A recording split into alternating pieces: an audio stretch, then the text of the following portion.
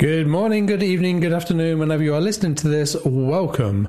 The podcast will play in just a moment. I just want to do a really quick introduction. So this is one of 3 podcasts that were recorded before we went into lockdown.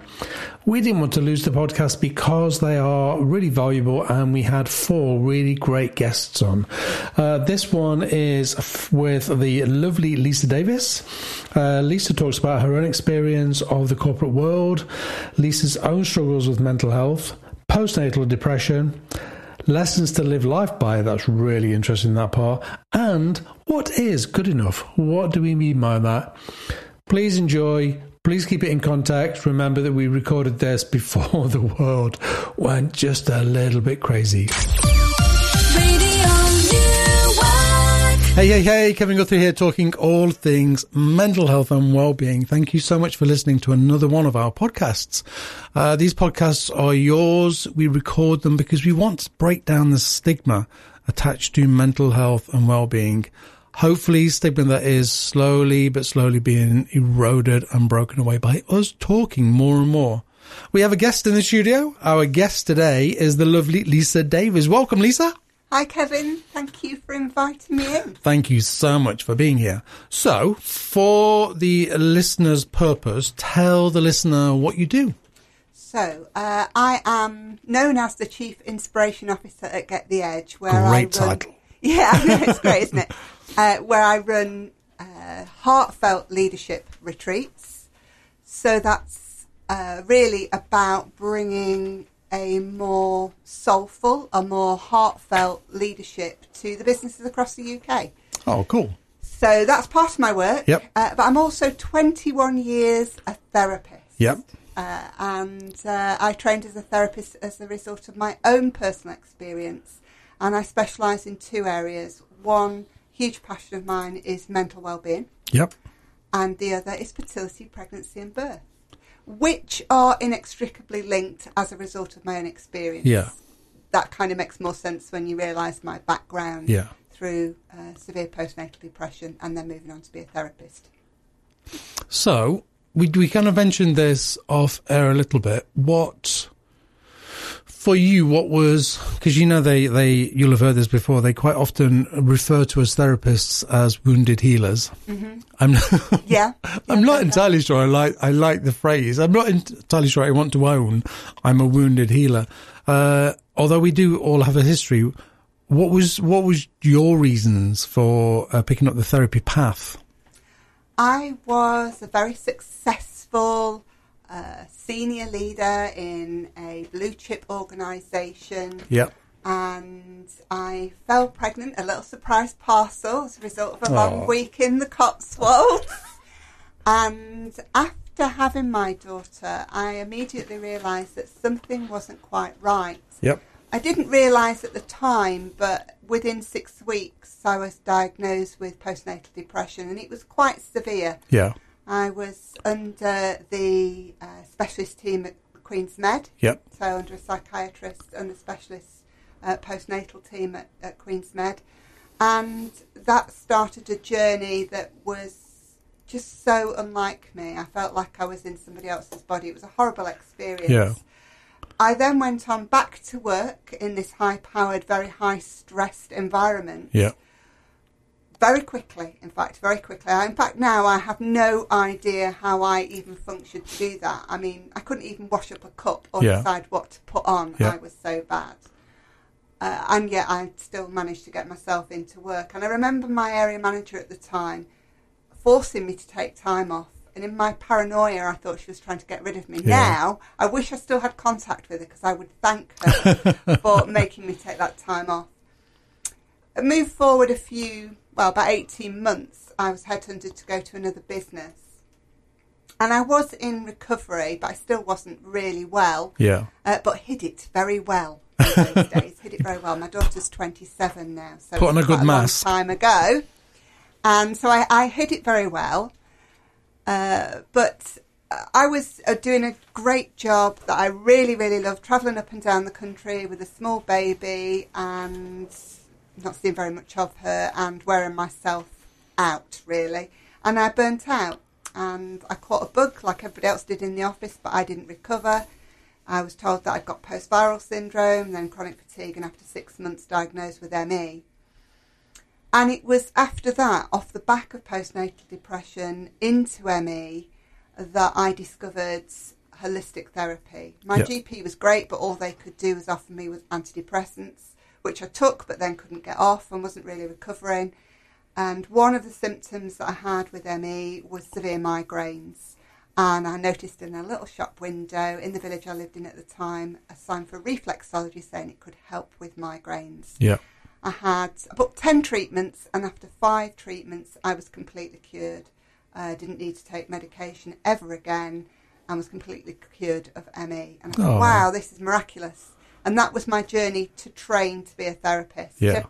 Basically to help people that had had the same experience as me or were having the same experience as me. I carried on in the corporate world for a little while longer whilst I trained in many therapies and did it kind of part-time until I was made redundant, and then I started my own holistic therapy centre, which was my first multi-award winning business. That's amazing. What was your first bit of training? Which it would, and I'm only asking the question because I'm curious as to which, because there are, when we think about holistic therapies, there are many, many different types.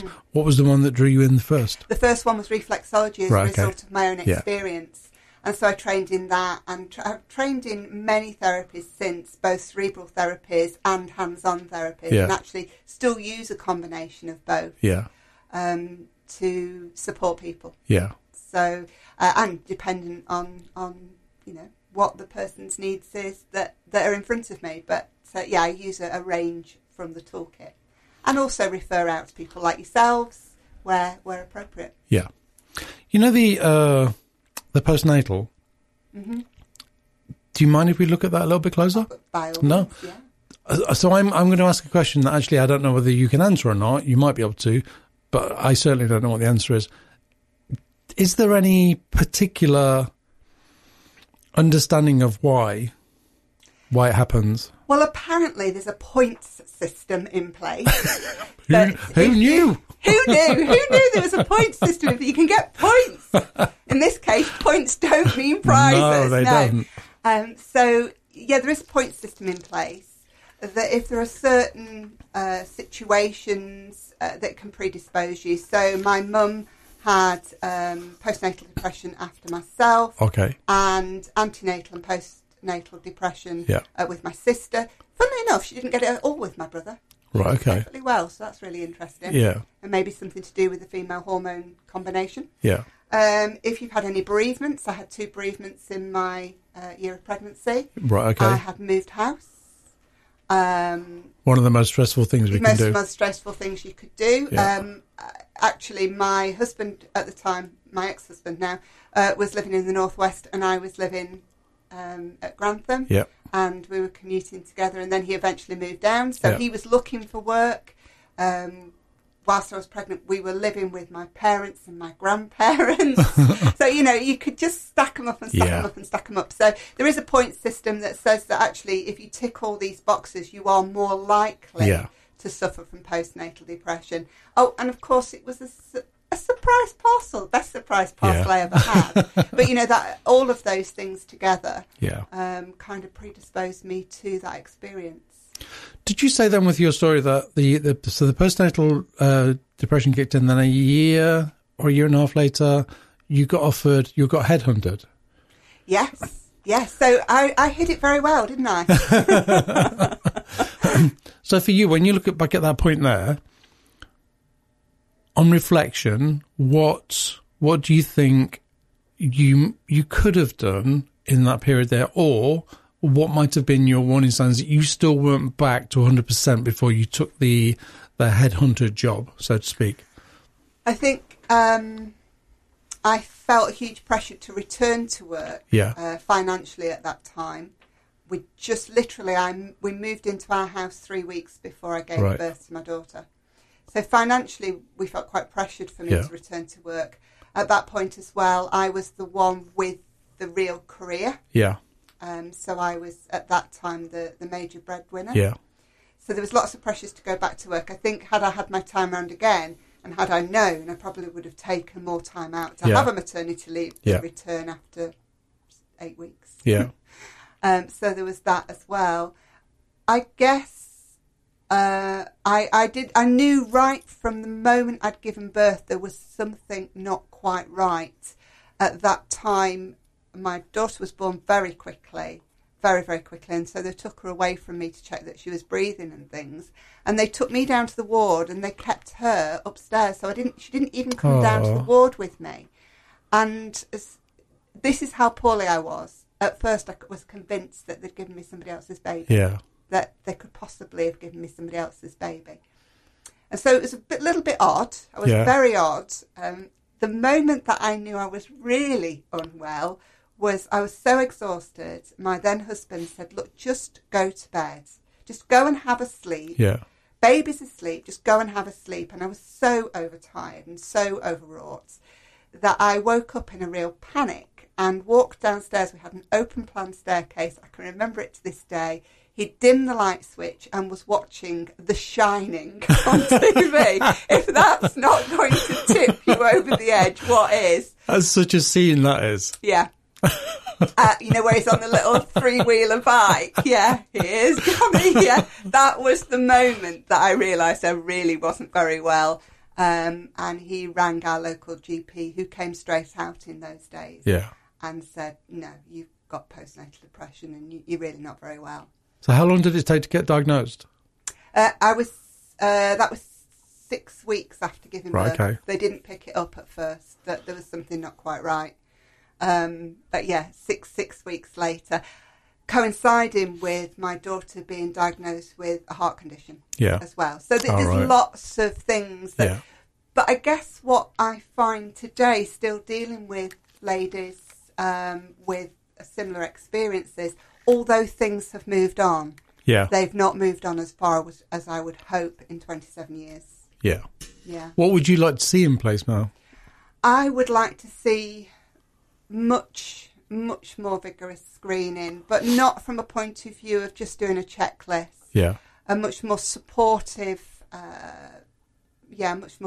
approach, because I still think there's a lot of stigma attached to mental health in general, but certainly in postnatal depression, that mums, what should be the most happiest time of their life, don't feel that way. And, I remember my absolute fear that if I told the psychiatrist exactly what was going through my head, they would take my baby away. Yeah. And I think that, women that I've dealt with both antenatally and postnatally with depression, that their fear is still there and they don't feel that they can necessarily talk openly to the medical staff.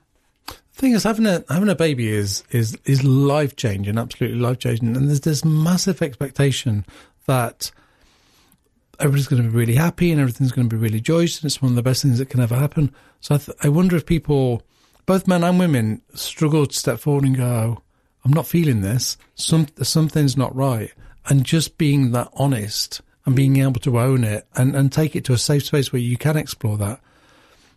I've had women coming to me that are pregnant and they'll sit in front of me and go, I feel no joy whatsoever. And then, if they're able to do that and they sit down and go, why do I not feel joy? I'm pregnant. I've wanted this for ages. And then we unpick it and break it down, see it, understand it, and then they go, oh, okay. And now I feel happy because it's almost like they clear some of the way and they clear some of the stuff out. But it's that honesty. It's that honesty and expectation that, yes, you're going to be, you should be happy now. Yada, yada, yada, and then they don't, so they go... That was the interesting thing. I was absolutely over the moon to have my daughter, and my love for her was all-consuming to the point that I didn't think anybody else could take care of her, nobody else could hold her, nobody else could feed her, and therefore I had, it was just completely unreasonable expectations of myself. Plus, there's something chemical and physical going on with this that, I think people who aren't therapists or aren't medically trained don't realise. Just because you can't, it's like all mental health, just because you can't see a bandaged arm does not mean to say there isn't something physically and chemically going on within the body. Absolutely. That is meaning that you just do not function in the same way. Yeah. Yeah. Absolutely. So actually, probably from my point of view, mine was completely the opposite, that I was almost so obsessive, but I kind of was away with the fairies. And I can say that now, quite honestly, that I was not, I wasn't completely you weren't yourself in the world. No. Yeah. No. I kind of think that it's probably worse than I was being diagnosed with, but I could hide it. Yeah. Yeah. In that, look at that point there where you get headhunted. Being headhunted is for anybody that has been headhunted, it's exciting, and it's like, oh my God, they want me. It's like massive validation. So anything you may be feeling mentally almost gets sidelined a little bit for this euphoria of being headhunted. Well, there is that as well. I mean, I was starting to recover when I took that position. Yeah. But part of it also was as a result of, I'd said before that my previous boss had said to me, you must take time off. Yeah. She didn't have children herself, but she'd seen her sister suffer from postnatal depression, so she could see all the signs. But because I was so paranoid, I was convinced she was trying to get rid of me. Yeah. And it's only now, 27 years later, I could see that actually she was trying to help me. Yeah. And so part of the fact that I felt like she was trying to out me from my job, which wasn't true at all, made me think, I've got to take this opportunity, because actually I'm not as welcome here as I used to be. They think that there's something wrong with me because I've had this illness. Yeah. Which is not true at all. No. But no, I couldn't see that at the time. If we look at it psychologically, what happens there is your the rational part of your brain shrinks a little bit. The fight or flight, or the irrational part of your brain, is exasperated, and a lot of your thinking comes from there because of, and that's why we use the word paranoid, and we go, I was really paranoid, and actually your mind is on alert all the time, going, trying to take your baby away, they're trying to steal the baby again, and stuff like that. That's it's not true. So that's kind of how I found myself to be in a job that I absolutely loved, and then I was promoted into a job that took me all over the country, and I loved it. Yeah. But of course, not only my physical body couldn't stand up to that either, as much as I loved doing what I was doing, and that's when my body kind of went, whoa, stop the bus. Yeah. And it was a wake up moment to take me on the path that I was truly always meant to be on anyway. Yeah. So, moving forward, how do you now manage your own kind of work-life balance?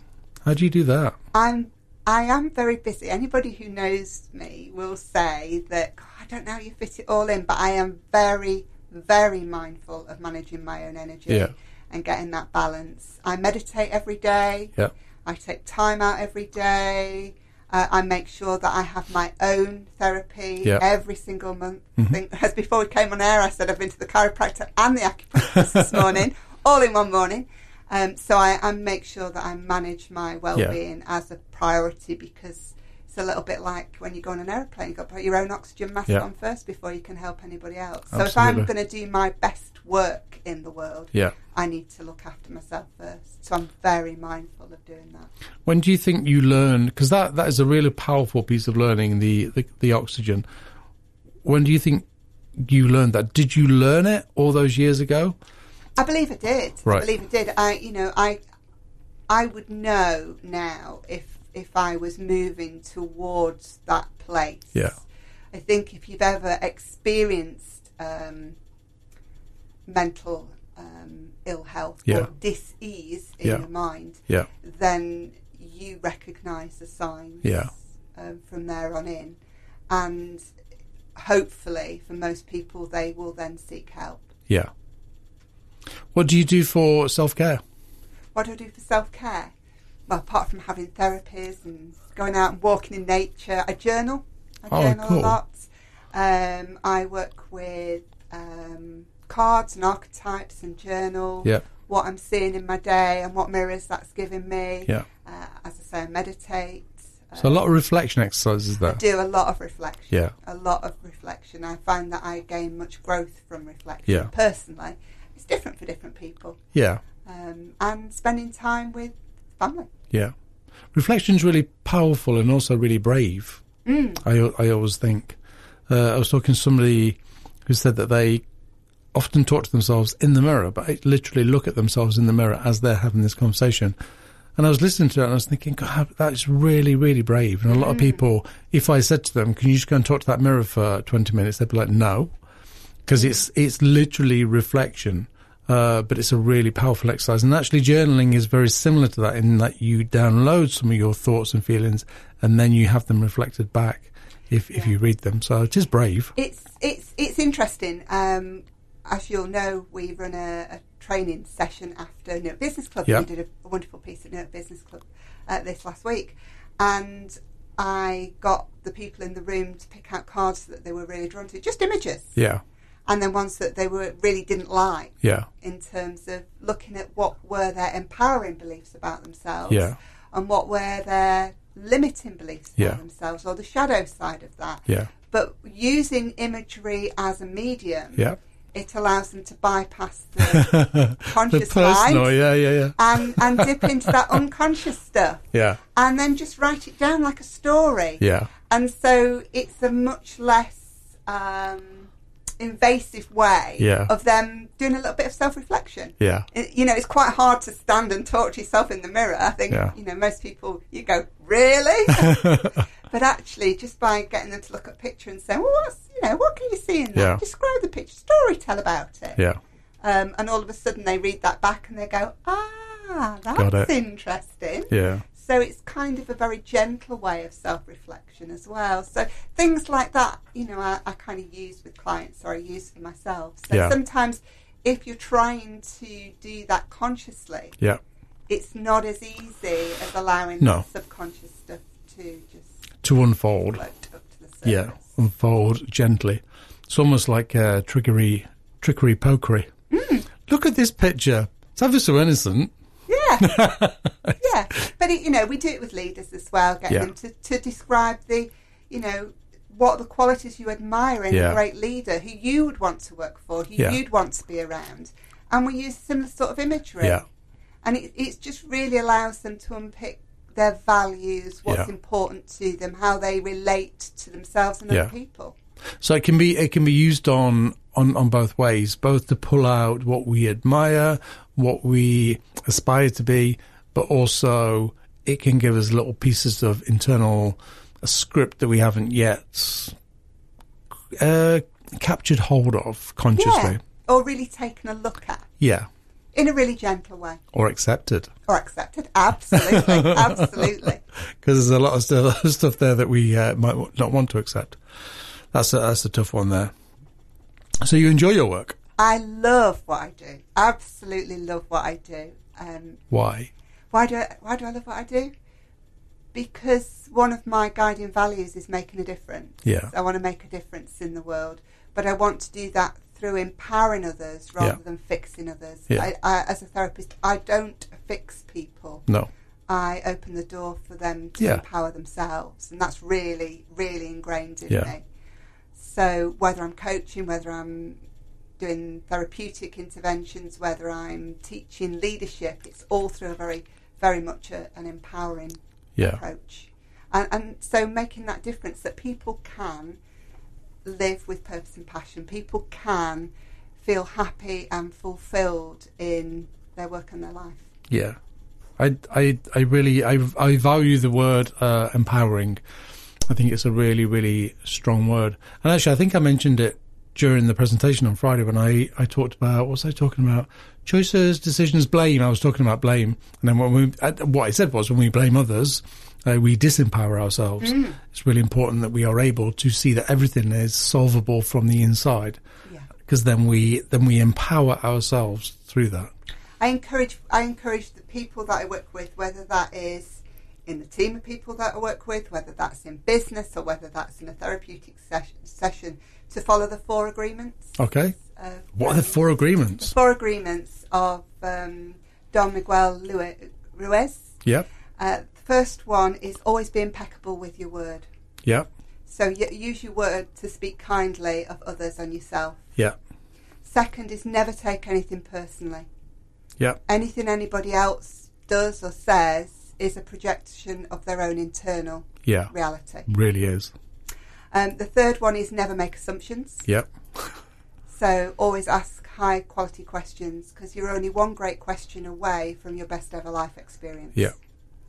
And the fourth one is to always do your gentle best. Yeah. So in the actual book by Don Miguel Ruiz, he says always do your best. But one of my mentors always says always do your gentle best, because your best is going to change from moment to moment, whether you feel well or you feel unwell, whether you're tired, whether you're full of energy, whether you've had some lunch, whether you haven't. It's going to change from moment to moment. So always do your gentle best. So I think if you were to follow those 4 agreements, that they could make a massive difference to your life and your work. Yeah, and such small and simple agreements that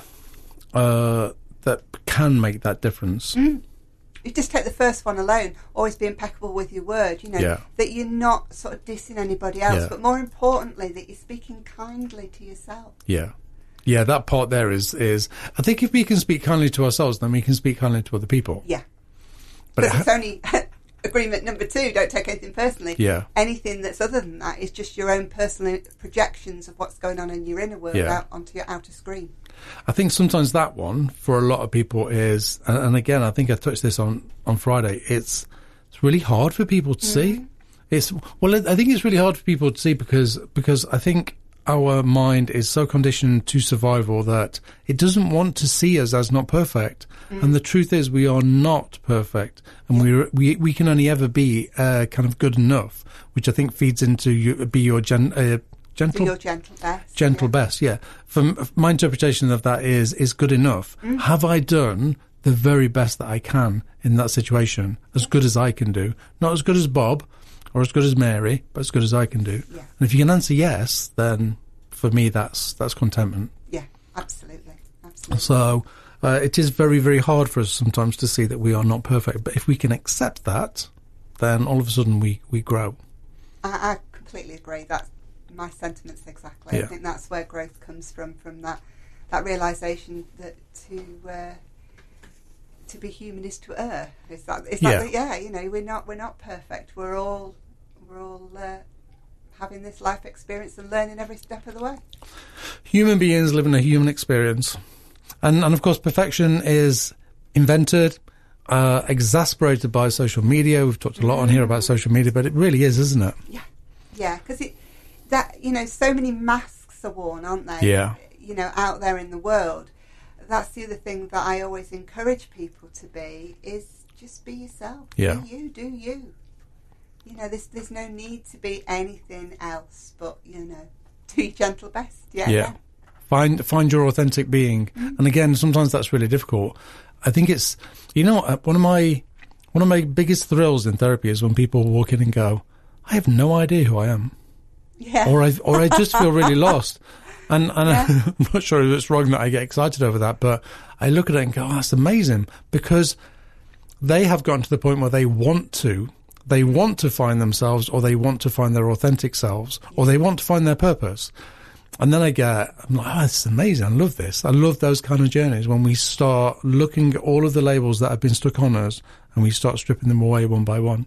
And revealing self. Absolutely. One of the first things that we do on our leadership retreats, so back into the leader stuff, for the heartfelt leaders, is we look at something called the behaviour triangle, and we look at, how does our free flow and behaviour in the world show up? What's underneath that? Yeah. We dig down into feelings and emotions and attitudes and beliefs and values, and then we get to the conditioning piece, and we do a lot of storytelling to kind of show how that shows up. And all of those labels that you keep getting given until they're a tattoo. Yeah. And then we live them. Yeah. We all have a choice. We tell the story of the twin story. Yeah. Have you heard of the twin story? Dr. William Penfold did a piece of work on the phenomenon of twins. That if one twin hurts themselves in one part of the world, the other twin will have a sixth sense that there's something wrong. And the story goes, don't know how true this is, I believe it's true, that he interviewed sets of twins, and he interviewed this one set of twin. He went to see him, and he was kind of down and out, hard on his luck, couldn't hold down a relationship, couldn't hold down a job. And he told the story of when he was a young child living with his his mum and his brother, that his dad was quite a bully of a man. He would be violent towards his mother, and one day his mother said, you know, enough is enough. I'm taking you away from all this. I think he'd come home late, demanded his food on the table. He'd started to be violent towards the mother, and the two boys were about 12. He'd thrown one against a wall and broken his arm and knocked the tooth out of the other brother. And so telling this story to Dr. William Penfold, he said, you know, my mum took us away. I've never seen my dad to this day. Yeah. With how I was brought up, how did you expect me to turn out? Yeah. And then he goes to see the other brother, who has done very well for himself in life, has got a beautiful relationship, beautiful children. He's a solicitor, and a partner in a practice. Tells him exactly the same story and said, well, you know, with the upbringing I had, how did you expect me to turn out? So, you know, we kind of say that, yes, your conditioning is your conditioning, but it doesn't have to be the roadmap for your life from here on in. No. And we talk about how the mind works. We talk about the conscious mind and the subconscious mind and the DNA of a thought and a feeling. So we're doing this with leaders, and it's kind of, they go, wow. Yeah. All to the ends of, as a leader, one of their key roles is to protect the self-image of everybody who works with them. Yeah. Because, you know, there are so many unhappy people suffering from stress, anxiety, depression in the workplace. And often it is exacerbated by poor leadership. Yeah. So whether I'm in the therapeutic setting or I'm in a leadership setting, my passion is still the same. Yeah. That we should treat each other with love and kindness. Yeah. The thing is, it's all the same. It's all this, for me, it's all the same ethos. When people look at, so I might deliver delivering one-to-one stuff, or I might be in a large corporation delivering stuff. It's all the same stuff, Absolutely. just delivered into a different setting. Yeah. That's all. And sometimes people don't grasp that, and I'm like, well, I know what I know there, because I know what, and they just feed each other. It's the nature of being human. Yes. Yeah. And it doesn't matter whether we're in a personal life or work life. We're all humans interacting with one another. Yeah. So it's when you bring it down to it, it's the people. Yeah. Regardless of the setting. Do you think leaders are getting it anymore now? Do you see a shift in more and more leaders getting it? Companies. Certainly, the leaders that we work with. Yeah. Yes. That, of course, that varies. But I would say the vast majority, yes. But it's those people that want to engage with us. They kind of get who we are and how we go about things, and they see the results of working in a heartfelt way. Yeah. That ultimately hit the bottom line. Yeah. And they want to work with us, but there are still those that are still of the old mind of command and control. Yeah.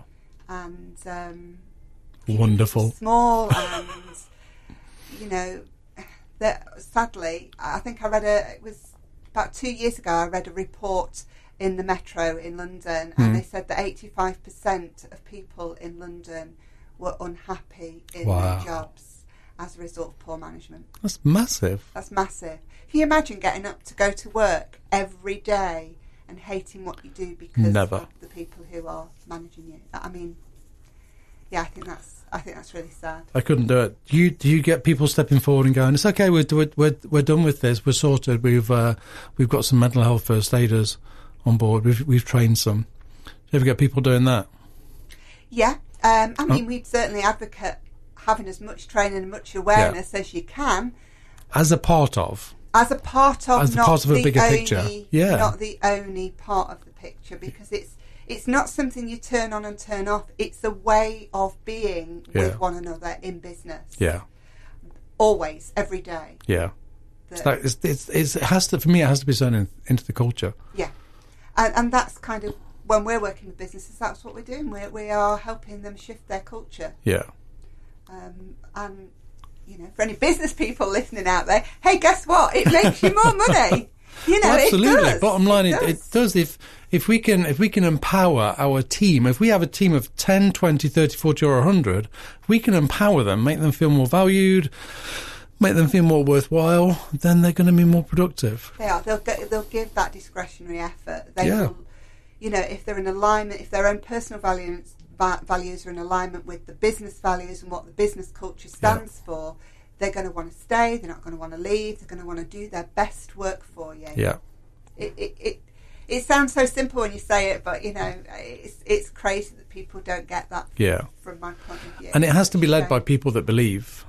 Yeah, absolutely. We have had instances in the past where, senior leaders will say, well, it's those people, those middle managers that need the development. No. And then they realise, actually, no, we all need to be shifting together. Yeah. And when that, when everybody is heading in the same direction with the same values and ethics and beliefs about how we should work together, in a business, then it really works. Because anybody that's not is just going to slow down the process and kind of drag it back. Yeah. But it's joyful when they're all singing and going in the same direction. Yeah. It really is joyful to see the results. And people will say that it's life-changing. Yeah. It's life-changing. If I'm delivering into business, I always do this thing where I go, what we're about to learn is firstly about you as individuals. Yeah. And I want you to know that because I want you to take this away and sow it into the rest of your world. This is not work-based stuff. However, your work have paid for me to be here. And actually, as you become more rounded and you develop more growth, you will naturally bring that back into the business. And that's why the business pay me to be here. Yeah. But I want you to know in the first instance, because you get this thing, I don't know whether you've ever had it, where people will be sat with their arms folded going, what's he going to say to us now? What's he going to deliver? It'll be light and fluffy stuff, yeah. Yeah, woo-woo stuff. He's going to talk about woo-woo stuff. And you can see the resistance in the room. That's why I say to them, no, this is about you. This is about you as individuals. Let's kind of embrace that firstly, and then take it away, because you can take this into any part of your life you want to. Yeah, absolutely. And well, then they begin to hear it, and the barrier comes down, and then they'll learn. Of course, the business it will develop, it will grow. That does happen. But we sometimes you just have to find your way in there. Yeah. We had an MD who will remain nameless, no names, no pack drills, who came off the first 3 days of the retreat that we do in the Ancient Woodlands, and he said, well, I have to say, I thought I might leave a better leader, but I'm leaving a better man. And that for me was like, it doesn't get any better than that. Powerful. Does not get any better than and that. To be a better man, he will be a better leader. Naturally, it will just happen. Yeah, absolutely. Lisa, thank you so much for being here. We've come to the end of our recording. So quick. It does. It does go so quickly. We could sit here and talk for ages. Is there anything that you would like to leave the listener with? Any little golden nuggets? Yes. The one that springs to mind right now, right here, would be always do what makes your heart sing and spirit soar. Yeah, I like that. Because that actually calms the mind, doesn't it? Yeah. A little bit of heart math there. Yeah, absolutely. If you don't know what heart math is, Google it. Yeah. Or listen to another podcast. I've talked about it loads. No, I like that. It's really important. And we talk about the head and the heart. And I always say, no, follow your heart. Follow your heart, because it's really, really important. It's really empowering. If you can get those 3 centres of consciousness in alignment, the head, the heart and the gut. Yeah. You're rocking. Yeah, you really are. Thank you so much for being here. Thank you so much for asking me. That was brilliant. I'm absolutely sure that some of that will resonate with people. And like I said earlier, we're just getting people talking more and more about some of this woo-woo stuff. And I need to stop using that phrase, because it's not woo-woo stuff. This is real. It's real. This is real. Thank you so much for listening to another one of our podcasts. If you have a story to tell, either professionally or personally, then please get in touch with us. You can find me at Go Through Therapy, or you can contact the radio station direct. All the details will be on Google. Google it. So I'm going to go now. Remember, look after yourself. Be very, very kind and respectful to yourself and to everybody around you. Take care, people. Bye-bye.